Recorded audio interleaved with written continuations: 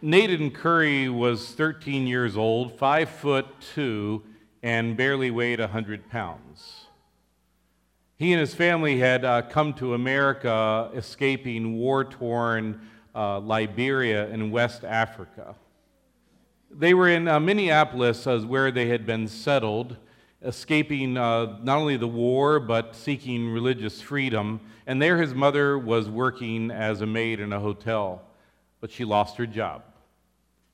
And in order to find a new job, she went to Philadelphia, where some other family of theirs was living, to seek a new job and a new beginning. And while there, Nathan, well, at 5'2", 100 pounds, he was the perfect target for a bully. And one day, outnumbered 7-1, Nathan was beaten for 20-plus minutes. And one of those smart bullies took out his phone and, while they were beating him, recorded it and posted it on Facebook. And the result was those 7 who beat Nathan were arrested.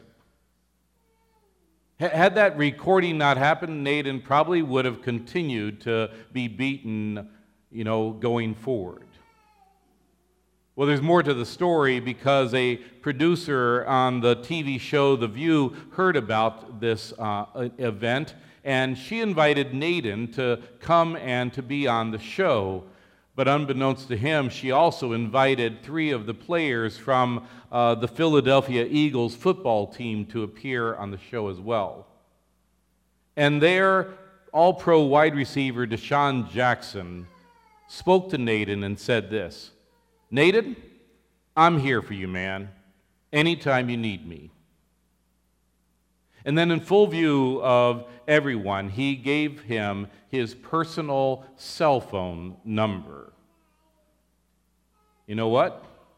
Bullies think twice when you've got an all-pro football player on your speed dial. Well, you and I, we also have our fair share of bullies. And the fact is, matter of fact, we have them literally, like maybe we did when we were growing up, but I'm talking about a different kind of bully: sin and shame, guilt and blame. But my friends, Jesus says in John 8:44 that the biggest bully of all is that liar, that great liar, the one who is the father of lies. Jesus even calls him a murderer. And we know him. We know him as the devil. We know him as Satan.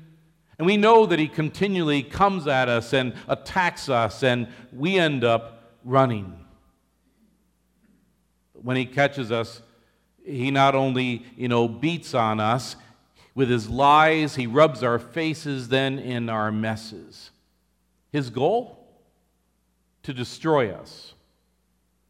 And so we run, and we run some more, and we keep running. And that is why God sent a man named John the Baptist. Here's what our reading about John's mission says. There was a man who was sent from God. His name was John. He came as a witness concerning that light, so that through him all people might believe. John the Baptist is on a mission, but it's not about him. This mission is about the light. "Behold," he said, "the Lamb of God who takes away the sin of the world." John's witness is not to somehow point, to himself. It's not about him. It's about pointing to the one who would come, the one who would defeat and beat up this bully who attacks us over and over. So in the reading we have, it says this: John's witness is so that through him, Christ, all people might believe. This is the first use of the word believe in John's gospel, and it occurs then 96 more times. This is the goal of John's gospel. These things are written so that you may believe that Jesus is the Christ, the Son of God, and that by believing you may have life in his name. Truth is, we're all on the run from that bully. Satan is chasing us with his lies, his seductions, his temptations. He's telling us we're not worthy. He tells us we don't have value. He tells us, God won't love you, can't love you. The bully is after us. John's mission, it is to witness so that we believe the light. And Jesus even referred to himself then as that light in John 8 when he says, I am the light of the world, the one who scatters the darkness. John's message. Listen again from our reading. He himself was not the light. He came only as a witness to the light. The true light that gives light to every person was coming into the world. John's message is simple. He's not the light. He is only the messenger. I am not Christ, he says in John 1:20. And John goes on to say, I'm not Elijah, I'm not a prophet, I'm not even worthy to untie the sandals of his feet. No wonder John says in chapter 3, I must decrease that he may increase. It's not about John. It's about the Savior. I don't know about you, but when the evil one, the bully that we're talking about, the liar, is rubbing my face in my sin, my shame, my guilt, my blame, too often I look elsewhere for help. I might look to other people. I might look to, somehow my, service to the Lord. I might look to things I've done, things I've accomplished. I might, look to certain roles I hold or positions. That does me no good. These are, certainly blessings from God, but these are not the light. There is only one true light in the world who can defeat my demons and darkness. John's message, that light, it's Jesus. John 1:1, in the beginning was the Word, and the Word was with God, and the Word was God. And the Word became flesh. It is this Jesus, true God, true man, who fights the bully. In John, there's just one exorcism. Even in the other Gospels, we have multiple casting out of demons, but in John, there's only one. And this is what it says. Now, the prince of this world is cast out. That's kind of called one and done. Jesus defeated him. Jesus cast him out. And when is that prince cast out? John 8:32 tells us, when the Son of Man is lifted up on the cross, Jesus fights for you, and Jesus fights for your loved ones. Jesus fights for your salvation, for your restoration, for that final resurrection. But it seems that the odds sometimes are against us, doesn't it? Do you have friends that are against you? Do you have a body that seems to be against you? A neighbor that's against you? Your health is against you?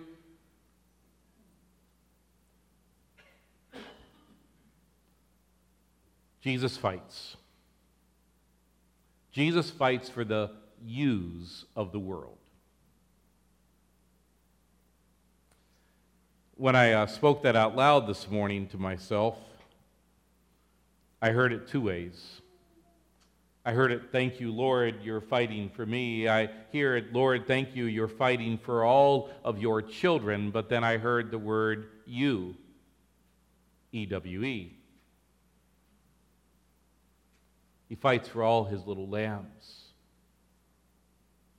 Jesus fights and Jesus wins over that bully. And my friends, that includes you and me. He fights Satan for us, and he defeats him for us. It happened on that God-forsaken cross. and through that empty grave. And my friends, that day is coming when Jesus will destroy Satan. Jesus even gives you and me his number.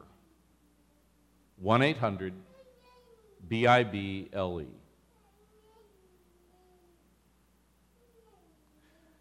Yesterday, when I was doing some work in the yard and thinking about a few things, and what a wonderful reminder that I had that, when I begin to be tempted, I need to have a plan in place.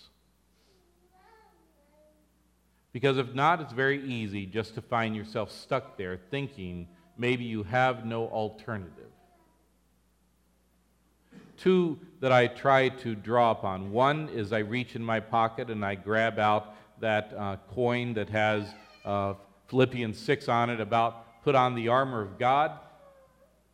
That I don't stand there in my own strength, but I stand in his.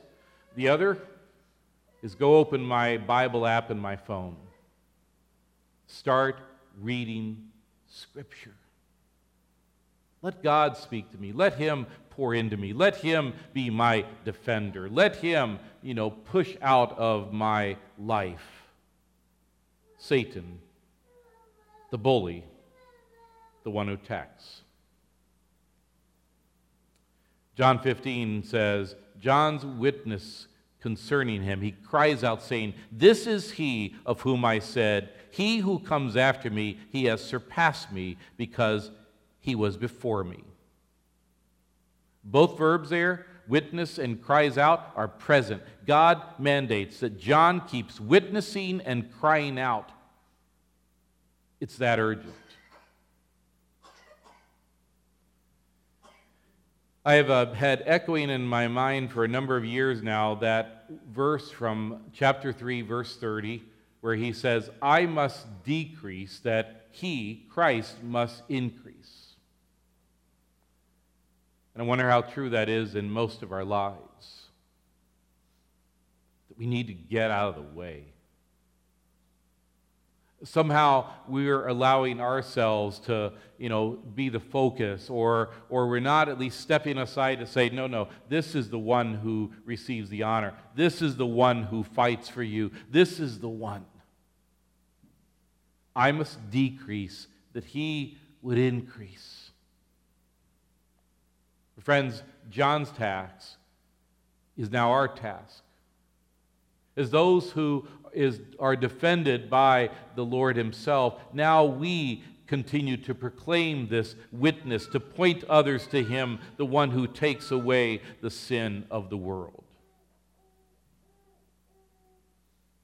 I know a number of you have dogs. I've been in many of your homes, and I've encountered them, and many of them have loved me and sent me home with a nice pile of fur, and I don't mind it at all. But I also know the behavior of dogs because I've always had dogs in my life. And every once in a while, particularly the current dog, if we'd take her out and somehow she would get away from us, we'd go chasing after her. And what we do? Stop! Sit! It doesn't work very well right now as she's losing her hearing at nearing 15. But even when she could, and I'd yell those words, she'd sometimes just keep running.